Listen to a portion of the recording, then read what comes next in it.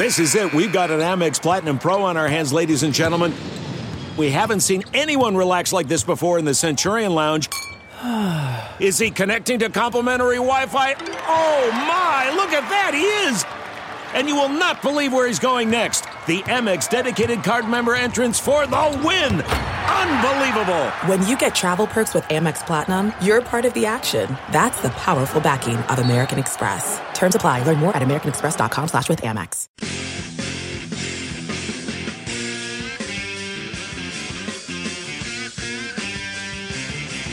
All right, welcome to the Chronic Podcast. I'm your host, Ralph Marlborough. It's Monday, so that means we're joined by Andrew Juge of TheSaintsNation.com. And Andrew, for the first time all year, it is not a Blue Monday. The Saints got a win. They're 1-4. So what was your initial thought to have sort of a, not quite a day, but, to sort of let the win sink in? What's your initial thought of how they looked?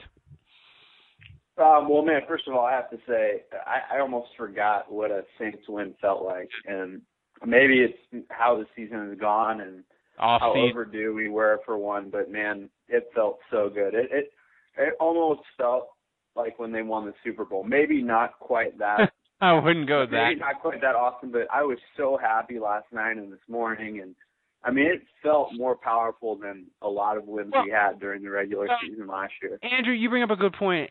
And I think the reason why it felt so good is that, to me, in a way, it was completely unexpected. I mean, I picked them to win going away in my column. I thought they would look really good. But if you watch the game, you thought that it got away from them when it was 24-14. Much less, Drew Brees throws the pick, San Diego returns it for a touchdown, and I was like, it's done. It's done. Yeah. It's 0-5. They're done. Are they going to win a goddamn game? And I was like starting to mentally check out.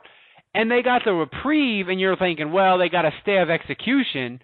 But no, the Saints turned it on, and to me, it was completely unexpected that they came back from the 10-point deficit and won, and that's probably why it was so enjoyable last night. No, it definitely, and it wasn't quite as dramatic as the comeback win against the Redskins in 2009, but it had a similar feel of down and out, the game's over, similar to the Dolphins game, too, in 2009, where you're like, it's probably not going to happen. But there was a little bit more doom and despair. I think in the back of your mind, even in 2009, you were thinking, oh, it's just a bad week, it's okay, they'll rebound. Yeah. And now it's like same old Saints, 0-5. Here we go again. This team blows, and for them to just recapture that magic, even if it's just for 1 week, it was fun, man. It was awesome, and everything that was at stake. I mean, the record was great, of course, and Drew Brees is a true champion, and he's been so great the last 6 years to root for all of us. But for me as a fan, it wasn't about any of that. It really was, and I've been tweeting it all week. It was just get a win. I just wanted to, as a fan, get that feeling again. Yeah. And they did it, so it was great. Yeah, I mean, and look, the thing that is, and I talked about it in the postgame show with Kevin is, and thank God they have a bye week, Andrew, because as this offense is currently constituted with Jimmy Graham injured, Lance Moore injured, Colston with as gutsy and heroic a 2 weeks as I've seen a Saints player do with what he's doing on what he's doing with 1 foot is just we'll get to that in a second, but he's hurt, okay? They can't run the ball for shit. Andrew, I'm going to argue with you that right now, what is it? It's October 8th or whatever. That this is the worst offense in the Sean Payton era. Wow. And wow. Because of injuries and circumstances, not having Sean Payton, the injuries, the offensive line struggles. I mean, it's not a horrible offense by NFL standards, but by the Saints standards that they've set for 6 years, I think it's the worst. Yeah, I feel like that first season in 2006 when Reggie Bush first joined and Brees was still trying to figure out what kind of arm he had. I remember this first few weeks when they went 3-0. They were kind of winning with defense. I remember they beat the Falcons 20-3. They won on the road against the Packers. Didn't look very good offensively. So maybe early in 2006, they looked really bad offensively, and were actually winning with defense and special teams. But yeah, no, I mean, they've been so.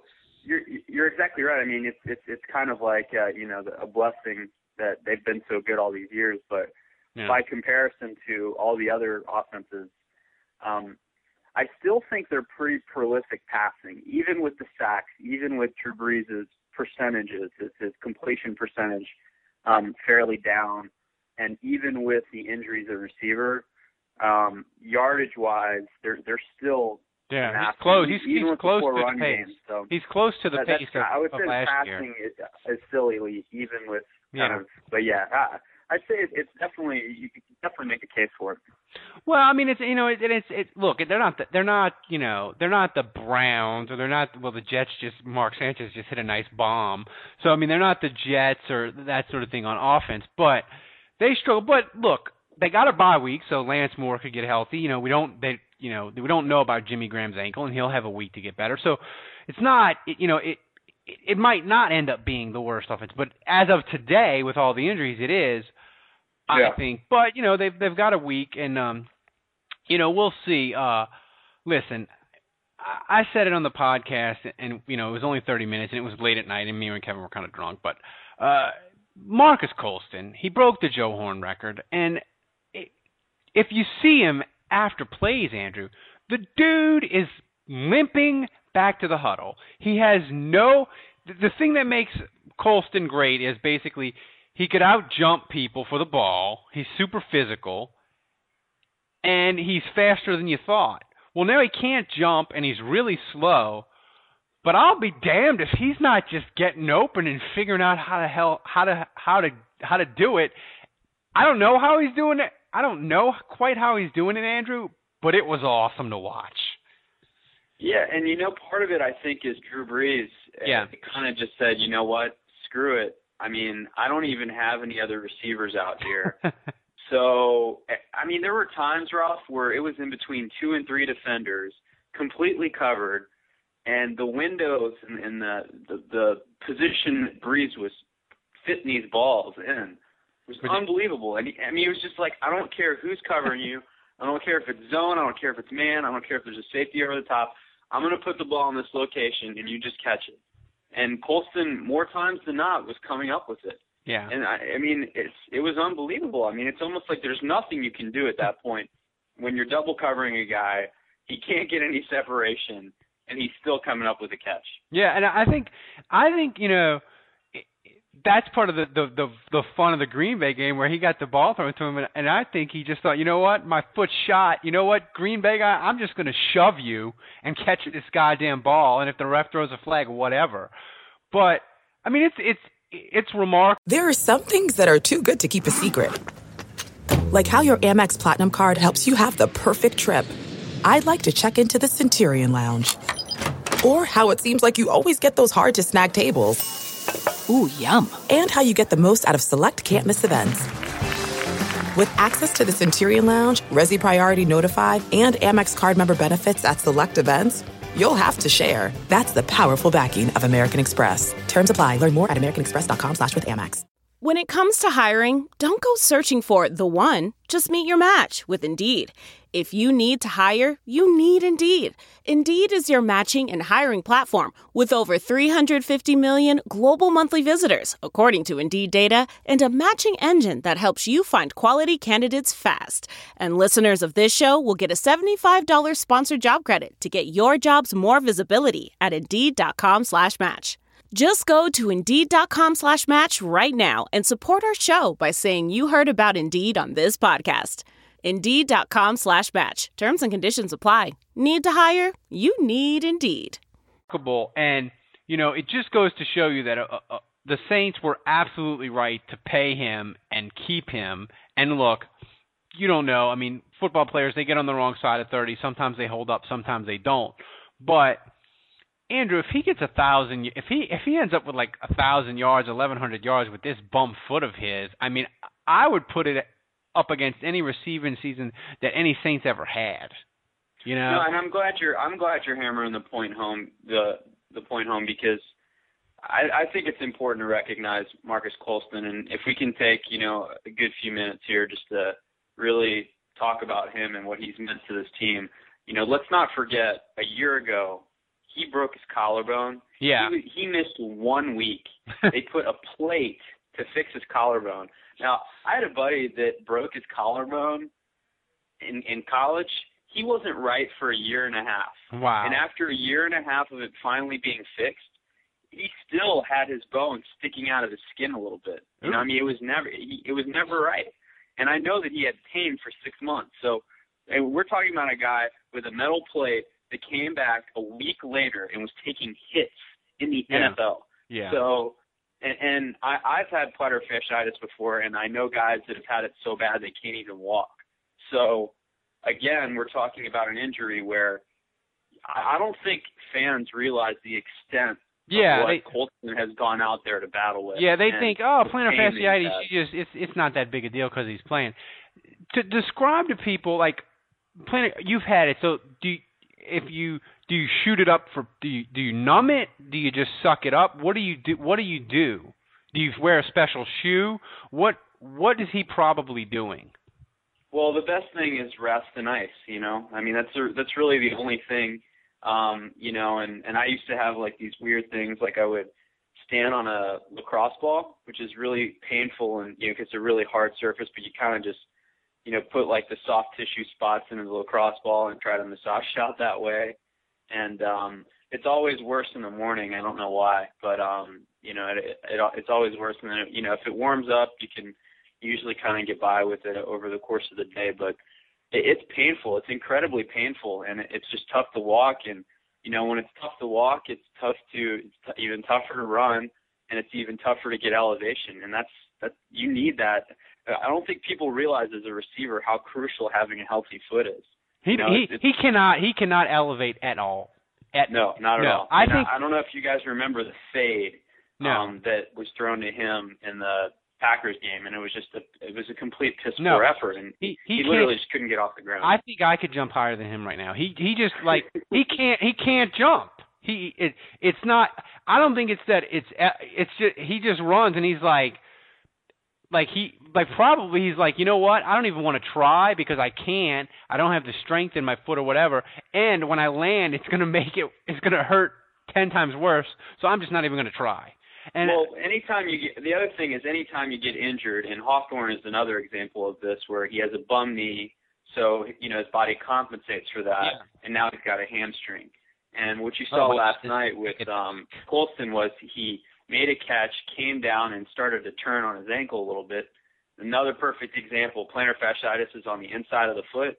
He's compensating on the other side and put too much weight on the outside of his foot instead, and it rolled over. And so that's the problem once you try to play hurt is, your body tries to compensate for areas that are sensitive by relying on other areas, and that's when you put stress and injure yourself elsewhere. So that's kind of, it looked like he kind of rolled his ankle a little bit too. Yeah. Andrew, you watch the film, and that's one of the reasons we have you on here, because you do the grade and you watch the coach film. You know in the ins and outs. And look, I'll watch the 30-minute review, and I watch the games, and sometimes I'll rewind. And look, I don't watch the film like you, but could you explain to me and maybe our audience, how can the Saints be so good at pass blocking the last 2 weeks? I mean, Drew Brees was sitting back there. I think he made another Verizon commercial. And yet they suck at run blocking. How can they be so good at one and so atrocious at the other? Well, a lot of times run blocking really comes down it's less technique. It's more just physically beating the other man. Yeah. It's strength. It's pushing the guy back. It's more the attitude, the mental attitude that you have going into that is more aggressive and brute strength. Pass blocking is all about technique. It's all about lateral quickness and movement and using your hands properly. And so I think pass blocking, believe it or not, is actually harder. Right? I mean, obviously you have to be strong in order to run block, but pass blocking well is tougher. And they're doing a pretty good job of that the last 2 weeks. But it's not that they're not capable, Ralph, because if you look at week 2, Pierre Thomas, that game he had, the blocking in that game was unbelievable. The run blocking, the run support, and the pass blocking was atrocious. So for me, that's the real head scratcher in all this, is that they've had a couple weeks where the run blocking was pretty good, and they've had a couple weeks where the pass blocking in conjunction with the run blocking being good was horrible. So then you look now, in the last 2 weeks, it's been complete opposite. Pass blocking has held up, and the run blocking has been terrible. So the offensive line, to me, that's been the main problem, is they haven't put together a complete game yet. Yeah. And so that's really, I think, going into the bye week and then in the next week, I think that's really what they've got to focus on. But again, I keep talking about Kromer. That's his main job, and he's regarded as one of the best. And obviously his attention is pulled elsewhere. And I really wonder if when Joe Vick comes back, if that's going to be a huge boost to the offensive line in terms of having Kromer back fully concentrated on them and helping them game plan and devise all their techniques and everything and pick up, because right now he's not able to concentrate on that like I know he wants to. Yeah, and I think the interesting thing with the Saints running game, and I think fans, they say, well, just stick with the run. Well, the thing is with the Saints is that, and you talked about it, there's this overwhelming sense of when the Saints have 2 straight possessions where they don't score, you're like, oh my God, this is getting away from them. And at the same sense, if you watched LSU and Florida basically just said, fuck it, we're not throwing the ball anymore against LSU. And they basically wailed on LSU from the middle of the second quarter onward. But they weren't worried. They're like, we ran 3 plays, we punted, whatever, LSU's not scoring. The running game, to be able to stick with it, you have to have a competent, at least, defense. And the Saints' defense is nowhere near competent. So I think there's this immense pressure on them that they just feel like running the ball right now, Andrew, it's too big a risk. They got to get points. They got to get points.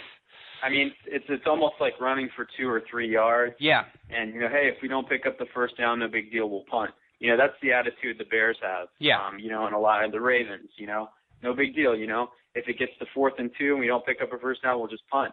And I agree. And don't think that's not affecting Pete Carmichael a little bit in his play calling. Yeah. Because in the back of his mind right now, he's thinking, shit, if we punt again, we might be down 3 scores. Yep. So they might score twice on the same drive. So, and then it's hard to get that running game cranked up. Where when the Saints when they do have a lead, they're like 14-10. It's like, okay. Then they try to, like they did it against San Diego. They tried to get it cranked up and ran 2 plays, but got stuffed, and then they had 3rd down, and they didn't pick it up, and they were 3 and out. So it's hard to get it moving. Yeah, I'll tell you this, though, Ralph, and hopefully this will give everyone at least a little reason for optimism with the running game. The Saints, at the beginning of the year, were incredibly predictable with their personnel. And obviously teams picked up on it. Mark Ingram and Daniel Grammer in the game, that's a running play. Sproles is in the game, that's a passing play. And if you've seen the last few weeks, Sproles has started to run the ball a little more.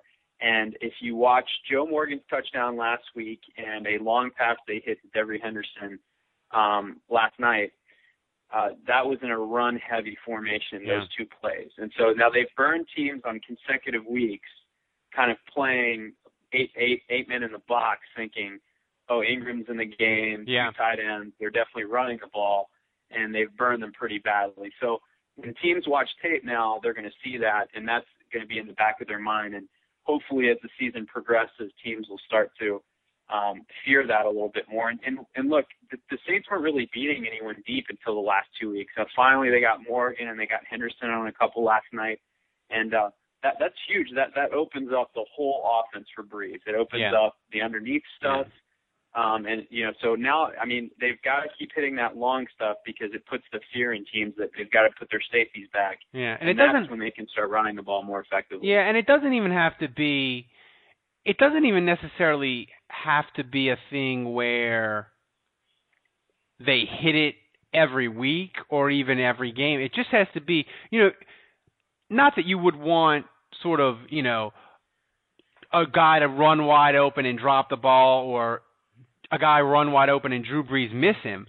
But if that does happen in the game, teams go, uh-oh, Joe Morgan, he was wide open and Drew Brees almost hit him. Can't be sniffing around, and that free safety says I can't be sniffing around up in the line. I gotta play my responsibility. And the one thing I will say about the Saints, Andrew, is that, and one of Sean Payton's, one of his things that he is really fanatical about, and a detail-oriented guy, is self-scouting. Yep. He is really big with the Saints and self-scouting. And look, they don't have Sean Payton, but that's one of his core things. So that doesn't, just because he's not around, that doesn't change. So the Saints, like you said, they're doing the self-scouting. They probably looked at it and you know what? We need to throw out of running formations, and they do it. So that's one of the things that they're going to constantly do that, because that's one of the things that Sean Payton preaches. Andrew, this defense, I actually joked it was, people are emailing me that were like, oh, it was better against San Diego. They had some sacks, they got some turnovers. And then I went to it's one of my Saints blogs that I like, saintswin.com. It's a fun blog. And they had some stats on there that blew my mind. The Saints are on pace to give up over 7,300 yards of offense. That'd be the worst of all time by a lot. Okay? The run defense, which I didn't think was as atrocious as it really is, it's on pace to be one of the 15 worst run defenses since 1970. Andrew, this defense, we always say it's got to get better. This defense, if they want to get to 6 or 7 wins, I think it's got to get better by a lot. It's horrifying how bad they are right now. It really is. There's no quick remedy. But I'll tell you this: what I saw in that game against the Chargers is they decided, F it, we're going to blitz. We're going to send 5 guys. We're going to send 6 guys. And Spagnuolo did it often. It felt like a Greg Williams defensive game plan. It really did. And you know what? They got burned very badly numerous times by Robert Meacham. But my attitude with the whole thing is, if you're going to give up big chunks of yards anyway, that's right now that's happening regardless. So let's at least send an extra guy, and maybe every once in a while you get a sack, or you get a fumble, or you get a pick, and all of those things happen in that game. And so, I told you this earlier in the season. Right now, I feel more confident in the defense making a stop based on one play than I am making 3 consecutive stops on 3 consecutive plays. Totally, I think make a team punt. Yeah, I think Steve Spagnuolo needs to go to the next level, and during the game, he needs a cigarette in one hand and a scotch in the other, and just take a long drag on that cigarette and just blitz everybody, because there's no other way. They cannot get pressure with 4 people.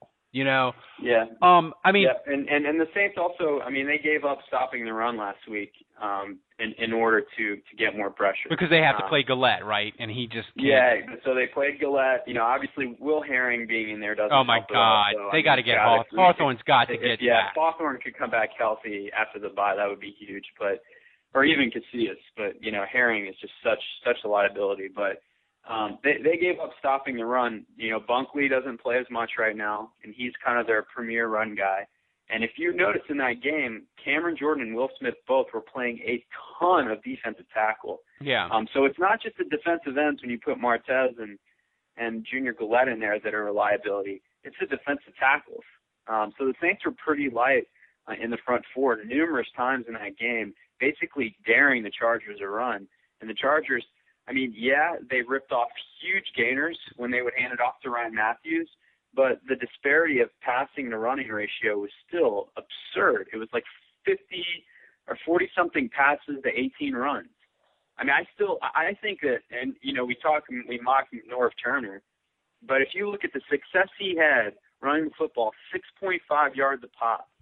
As much as he threw more than double the amount of times he ran the football in that game, and that right there is why the Chargers lost.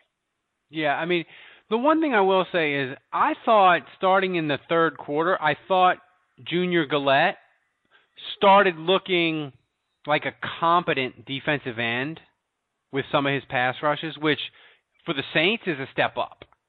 And I'm not. He was consistently, at least, if not. I mean, obviously he only had the one sack, but he was constantly getting edge pressure to at least force either Rivers to step into the pocket or get flushed out of the pocket, or at least kind of notice him in the corner of his eye.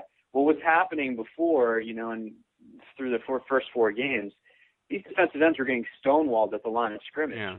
So the quarterbacks were getting a comfortable pocket and just kind of sitting there. And obviously we're spoiled with Brees because even when he's moving around in the pocket, his footwork is so sound. He's still going to make he's going to give you an accurate ball even if he's got to move around in the pocket. Yeah. But a lot of these quarterbacks can't. Once you get them out of their comfort zone, when you make them step up in the pocket, they start to panic. They start to freak out a little bit, and that's when you get coverage sacks. That's when you get a guy that's been double teamed. He kind of slips through, and the quarterback's held onto the ball too long, and finally you get a sack. So obviously good coverage is part of that, but even an initial pressure on the edge that forces a quarterback to move in the pocket increases your chances of someone else getting a sack. Yeah, and I mean, look, Aaron Rodgers can throw magnificently on the run. Phillip Rivers cannot.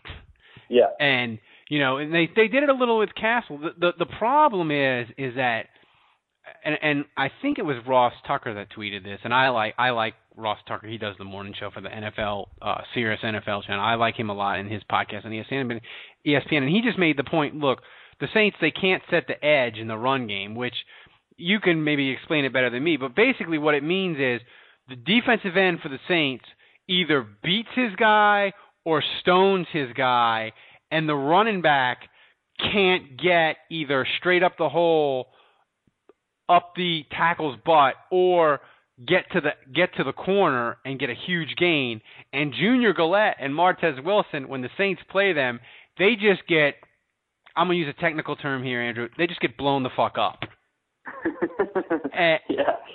And the thing is, it's such a volatile trade for Spagnuolo. I know he's probably thinking in his mind, I can get an average pass rush, or I can get get knifed in the stomach in the run game. So it's like, how do you balance that if you're Spagnuolo going forward for the rest of the year? Because that's basically what it's going to be.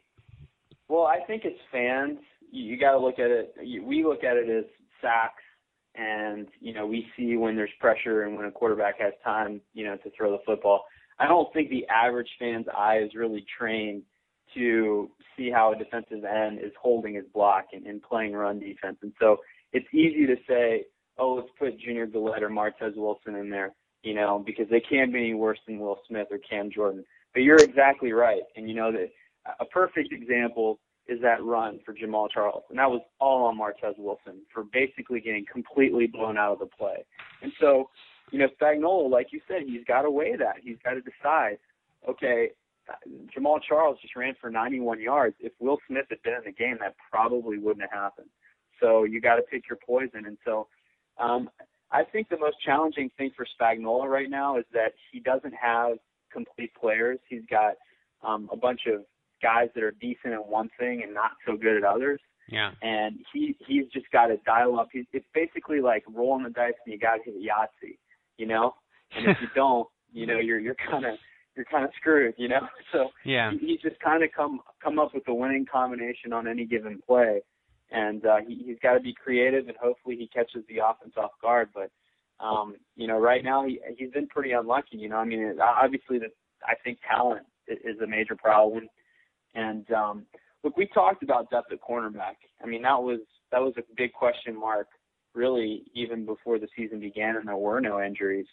And that's another thing that I think besides just the poor pass rush, which has been non-existent, Corey White and really Malcolm Jenkins, I think those two in particular have just been pretty horrible. Yeah, I mean, Mike Lombardi for the NFL Networks calls it what you described as Spagnuolo has to do. He calls it battleship defense. You're just saying A5 and you're just guessing, and your defense doesn't do anything fundamentally well. So you don't have like a thing of, okay, we run this defense really well, and when we struggle, we go back to it. No, you're just like you say, you're at the craps table and you just keep rolling them dice. But it's with Malcolm Jenkins. I think it's time to say, look, he's not the guy. He's a guy that if you put him on a really good defense like San Francisco, or I'm trying to think of another team that has a really, really, really good defense, or maybe a Pittsburgh or that sort of thing, I think he'd be good, and he might even be like, people would think, oh yeah, he's pretty good. But with this, he is not in any way anything more than an average NFL safety at best. Yeah, and I can't really remember how he fared at corner as a rookie, but you almost have to wonder if it's time to maybe move him back to nickelback and see if he can do that. But obviously they don't really have a safety that can step in and maybe play better than him right now.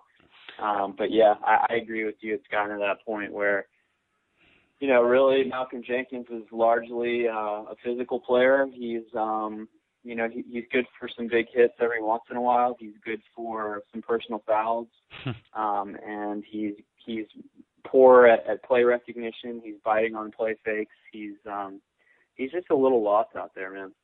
Yeah, I don't know if it's the new defense or whatever, but he peaked, and I joked about this. He peaked on Thanksgiving Day in 2010. Yep. When he stripped the ball, and that was it. This defense.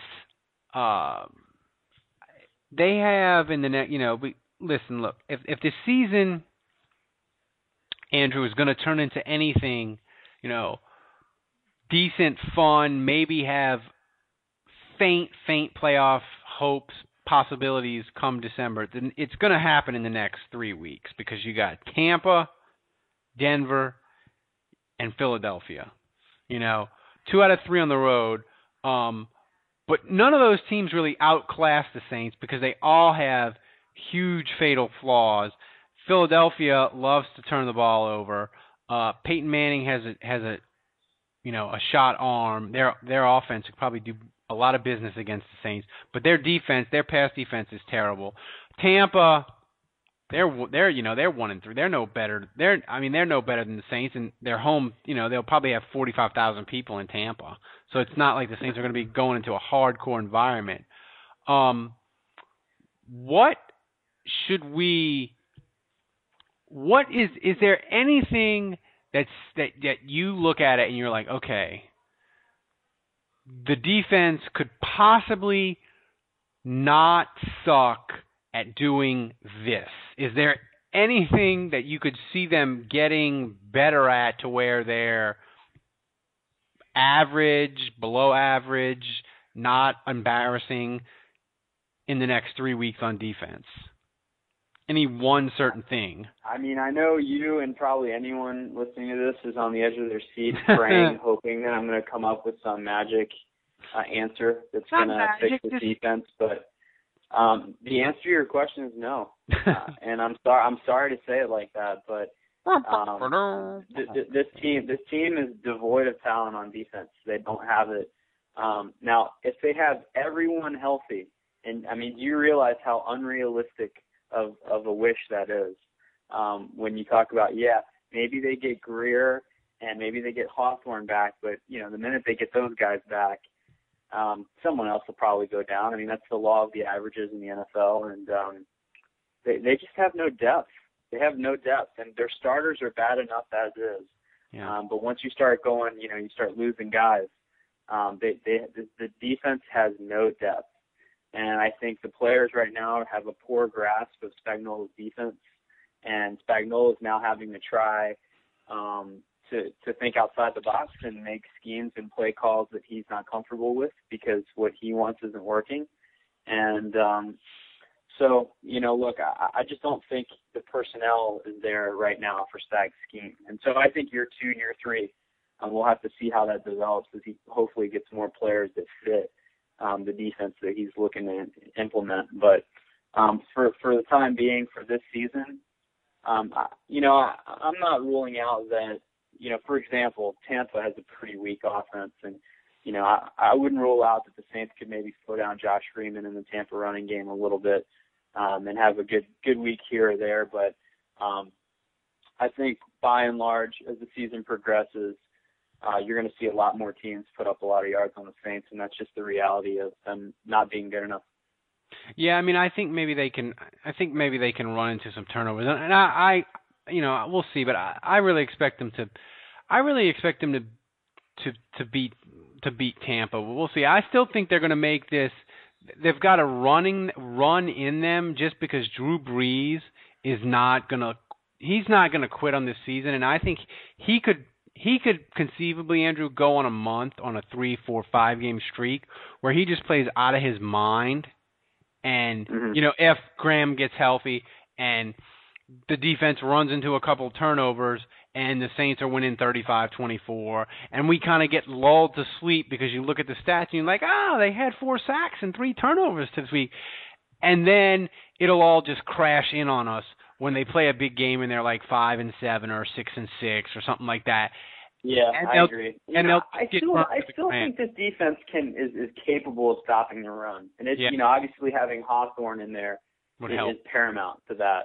But what's crazy is how bad this defense has played with a guy like Curtis Lofton in the lineup, because he has been playing great.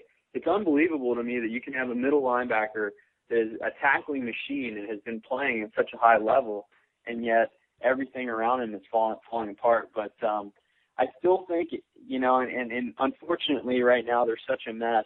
I don't think they'll get to a point where they'll go back to their traditional Sed Ellis, Bunkley, Smith, and Cam Jordan as their front four and kind of stick with that. I think they've already kind of decided that's not working. Yeah. But with those 4 guys up front and Hawthorne and Lofton, that front 7, and I guess Shanley, that front 7 can stop the run. I saw them do it against the Redskins. Yeah, the Redskins ran for like 140 yards, but they rushed the ball 50 times, and they averaged like 3.5 yards a carry. So I actually thought the run defense was good in that game. The run defense against Kansas City was outstanding for three and a half quarters before, everything went kaput kind of in the fourth quarter and overtime. But I've seen times where at least they've been capable of making some things happen. So I think you've got to hope maybe the Saints get back to that a little bit while still doing a good job of blitzing and bringing pressure. And lastly, I just think Corey White's got to get out of there. The guy's a liability, and right now teams are seeing it on tape. And you see it every week. It's so frustrating because every team they're playing, the quarterback is looking where Corey White is on the field and targeting him every single week. And I don't care if that means, Issa Abdul-Qaddus needs to play more and you move Malcolm Jenkins to the slot. I don't care if it means Johnny Patrick I don't care if it means Albert Mack needs to start playing more. Well, they cut Rude today and they signed Mack, so that could be a possibility. Yeah, don't even get me started on that. What a waste of a draft pick that was on Barrett Rude. Well, we're going to get to that. We're going to get to that in a second. We can get to it now. That move, Andrew, that the Saints made, it was clearly a panic move. It makes me worried about this front office, and maybe they're not as good at identifying personnel as they have been. Because basically, Mickey Loomis, I tweeted this, basically he set a draft pick on fire. Yeah, he really did. And, it'd be one thing, I think most people think, seventh rounder, what are the chances of it working out anyway? But draft picks are at a premium right now for the Saints because they lost one last year and they're going to lose another one this year to this whole bounty gate thing. So they've really got to hang on to what they have. And they don't have much cap room and they've got personnel issues on defense. So if they're going to try to help Spagnuolo out and draft players that are going to help him implement a scheme, then that's the kind of thing they need to hold on to. Well, and unfortunately, that's gone, and they're going to have nothing to show for it.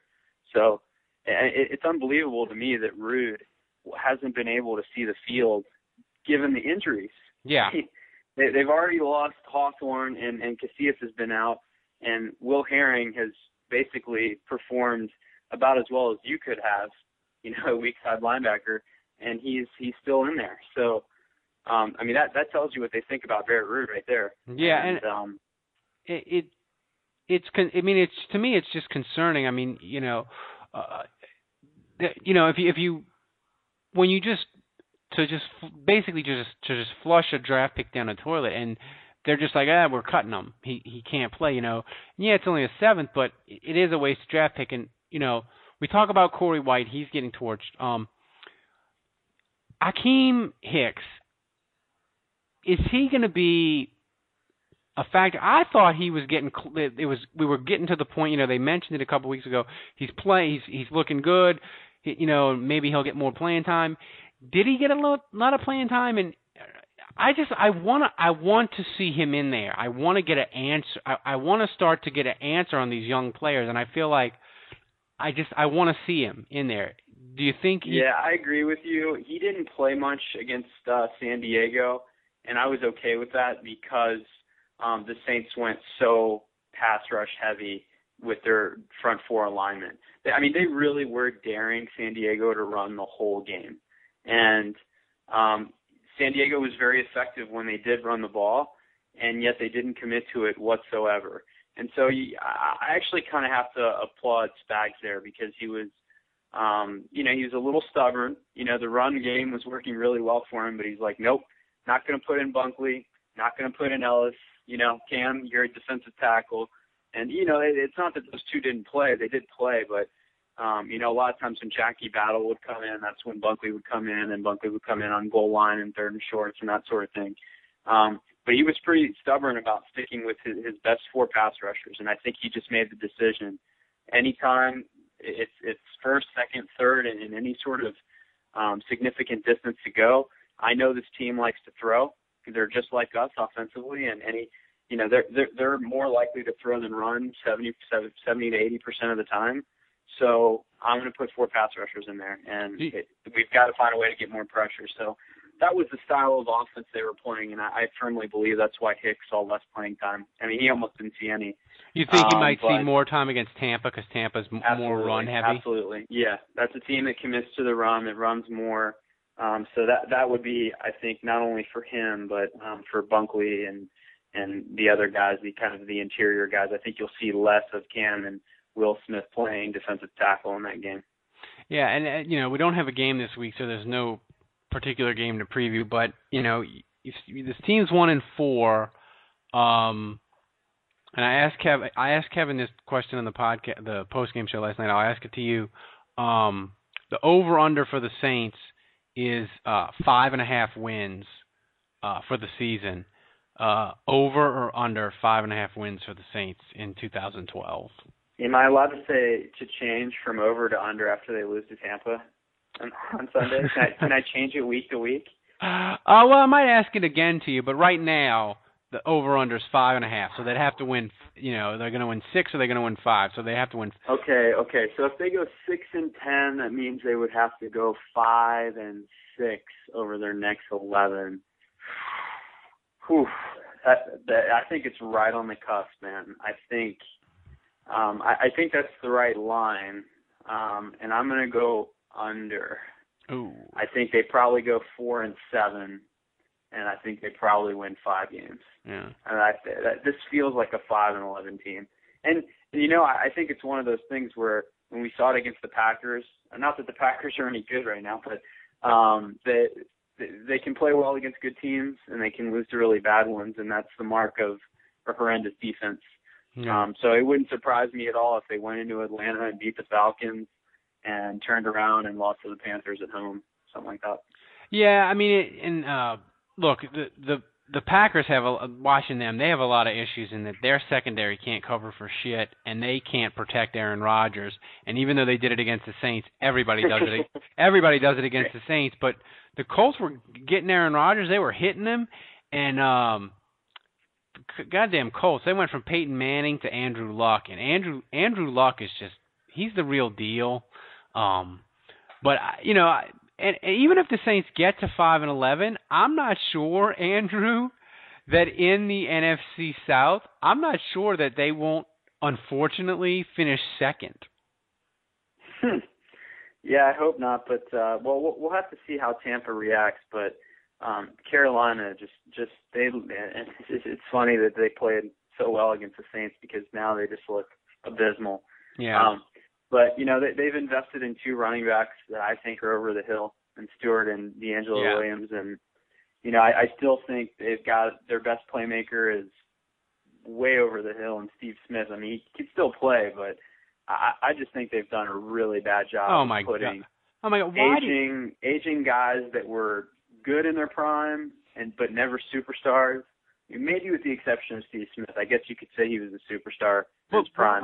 Why in the modern NFL when no team you just don't pay running backs big money. You just don't because you draft them. Right. And then when their contract's up, they're 27, 28, and you just maybe with the new collective bargaining agreement you might because like Trent Richardson, he comes out, I think he's 21. So his first contract, his next one he'll be 25. So you might give him but you don't give him huge money. I mean, the Minnesota proved that with Peterson. They gave him huge money. You just don't do it.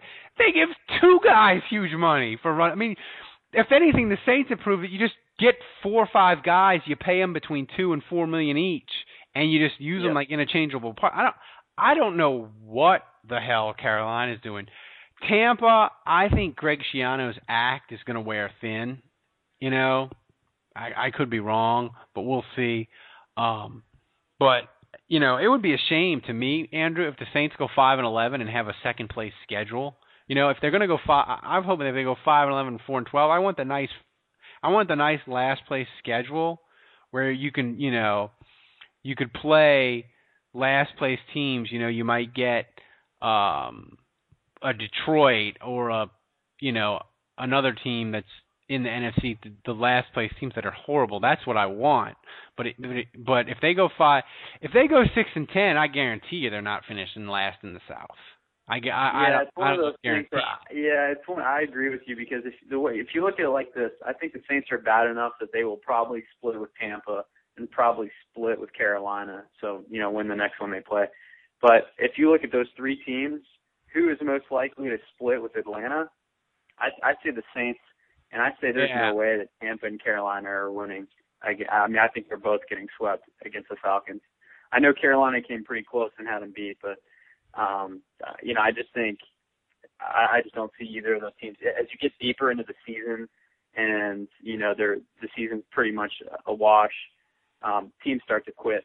It's funny if you remember last year, Breeze had the statement after the Rams loss that said, we're getting pretty close to the time of year where the good teams separate themselves from the bad because the bad start to quit, and that's when your singular focus on the playoffs starts to hone in, and the teams that are that they're on a mission are still playing hard, are still fighting, and the struggling teams quit. And so I think as bad as Carolina and Tampa are, give them a few more losses on their schedule, and they're going to be quitting pretty quickly because that's the thing.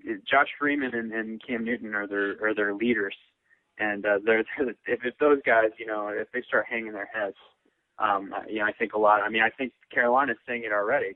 Some of his teammates are saying, "Are you kidding me?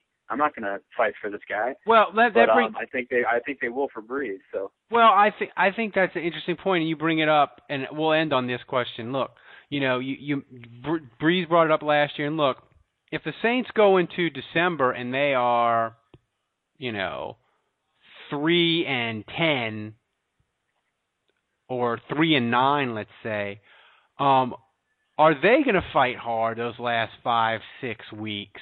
Or are we going to start to see them roll over and die in games where they haven't done that yet, Andrew, even when they fell behind Green Bay and even when they fell behind San Diego. You cannot say, look, they just sort of said, it's not our day, fuck it, and packed it in. Do you worry that could happen with this team? Definitely. I think it can happen to anyone. I'm not, oblivious to the fact that, the Saints have a good locker room and Drew Brees is a good leader. No, I think it's less likely to happen to the Saints because of their maturity and because of Brees, but it can happen to anyone. In a lot of ways, this defense, you kind of already saw them turn and quit a little bit on Greg Williams. As soon as the season was over, Scott Shanley publicly spoke to the media and threw him under the bus. So, I'm not oblivious to the fact that it could happen to the Saints too. Of course it could. You're talking about guys that are making millions of dollars to play a game, and all of a sudden it's like risk injury or recharge your batteries for next year. Yeah. They're not going to, so it depends, it depends on the individual, I think. And I'm absolutely concerned, but I think it's going to depend. I think a lot of times when you get to the later stages of the season and your season's lost, you get down early, 14-0, 17-3. That's when you really start to see teams quit. But, if they get up 7-0 early on the team, maybe you'll see more effort from them. And I think with the Saints, you know that when they play, for example, Atlanta, and they have a chance to ruin their season or hurt their playoff seeding, that sort of thing, I still think those games will be fun. Definitely the two against Atlanta. The Saints will go into those knowing we can hurt them, we can ruin their season, and at least give our fans something to cheer about for what's been kind of a throwaway season. So, there'll still be some fun games regardless, I think, but it's definitely a concern. Yeah, and the one thing I will say, they've got a Sunday night game against Denver. They got a Monday night game against the Eagles. They're going to play hard on those games. They got the Thursday night game against Atlanta. They'll play hard for that. And they'll, the Sunday night game against the Cowboys, they'll play hard against that because, the Cowboys, if the Cowboys are in any kind of contention, that will be a Fox national game, or, it doesn't seem that plausible, but let me tell you, if the Cowboys are in big playoff contention and there's no other decent games, Week 16, NBC could flex that game and just say, you know what, it's the Cowboys and the Saints are freaking 4 and whatever, but it's Drew Brees and it still gets an audience. It could be a fun game. So that could motivate them. So I think you're right. I think no matter what a team is, when they play and it's under the lights and they know the country's watching, they always play their ass off. Look at the Jets tonight. They're hanging in. They're hanging in with the Texans. So let me ask you this, Ralph. So far, this has been a mirror image of 2007. Saints start 0-4, look miserable. They find their way back to 4-4 somehow. So obviously they've won that first game now, and you've got at Tampa, at Denver, and then Philly at home on Monday night. So is that that's Monday night, right? Yeah. The Philly game? Okay. So give me a percentage chance of them running the table on those three games coming up and being 4-4 and keeping the mirror image of 2007. I'm going to say... Now remember, they get the shot in the arm of Joe Vitt back if they go to Tampa and win. Yeah, I'm going to say like 30%, and the reason is when they did it in 2007, they went to Seattle, and then they I forgot. Let me look it up because they went to Seattle, and I think they played like garbage teams, if I'm correct, to get to a lot of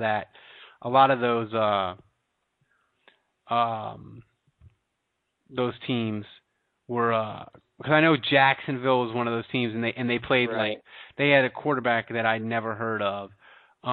They played Seattle, then they played Atlanta in the Dome, but that was close in 22-16. But Atlanta was bad that year too.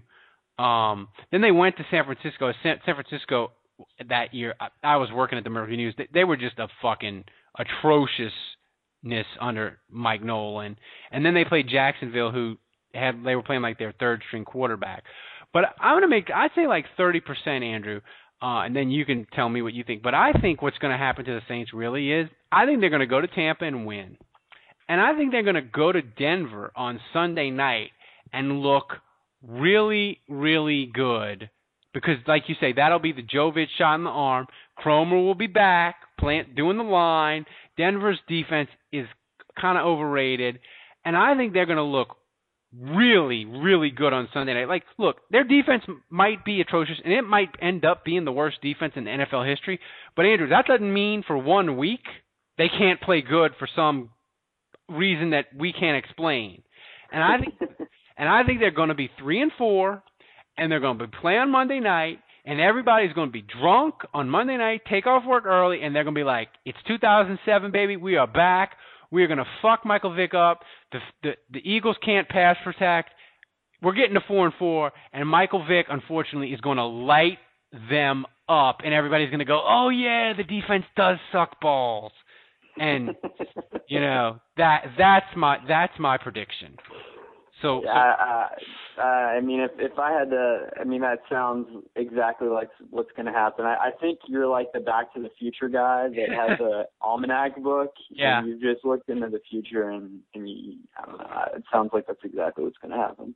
You know, and look, hey, to be 0-4 and then win 3 out of 4, that's not terrible, and it means that they'll probably end up winning, like we think, 6-7 games maybe. Which, look, it's not fun, it's not what we thought, but it's better than 2-14. And hey, man, playing a game at 3-4 is a lot more meaningful than playing a game at 0-4. That would be great, just to have that moment where they've won 3 in a row.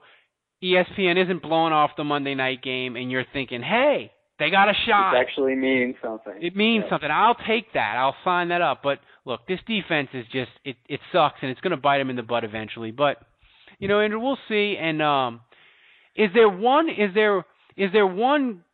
and I promise this will be the end of it. Is there one guy that you're sort of everybody that the Saints have, is one guy that you're saying, man – if he, for the Saints, if at the end of the year we can say this guy is a borderline Pro Bowl player at the end of the year, that will be a huge, huge thing going into 2013. Well, I think with the offense, you know, even status quo would be fine. It's got to be defense. So somebody on this defense has got to just transform. So. I'm going to go with pass rush. I mean, I've said from the very beginning, this team needs an elite pass rusher, a guy that can get to the quarterback consistently, can get double-digit sacks. So I don't really care if it's Gillette or Martez Wilson, but I'll go with Martez Wilson because they invested a third-round pick in him. And I feel like he's still pretty raw because he's just learning a new position, and he's only been playing it for 5 regular season weeks. Yeah. So he's still got a high ceiling. He can still get a lot better.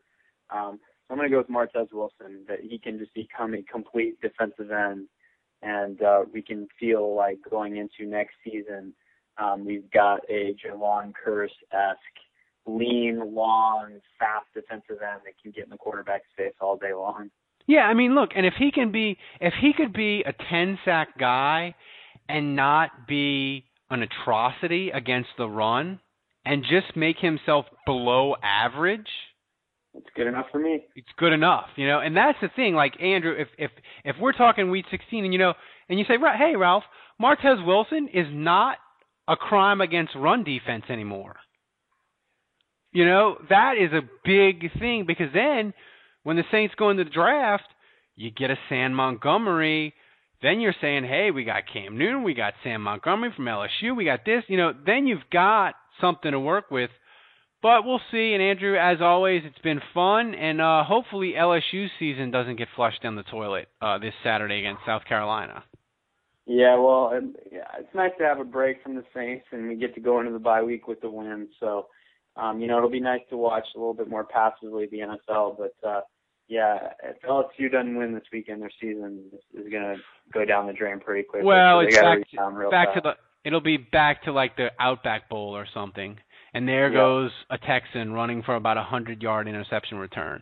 And on that note, for Andrew Juge, go to SaintsNation.com, read the man's grades. He's got the offensive grades up there. He'll have the defensive grades, which I think you just need to, instead of grading the players, Andrew, you just need to pick YouTube clips of people dying and giving grades. I think you should do that one week. But go to Saints Nation. It's fantastic. You'll learn stuff, and you'll laugh a little about the atrocious Saints defense. So for Andrew Juge, I'm Ralph Marlborough. So long, and enjoy the bye week, people.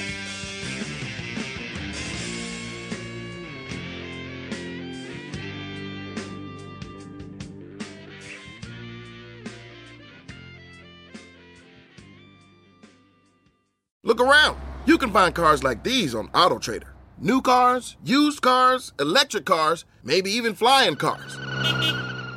Okay, no flying cars, but as soon as they get invented, they'll be on AutoTrader. Just you wait. AutoTrader.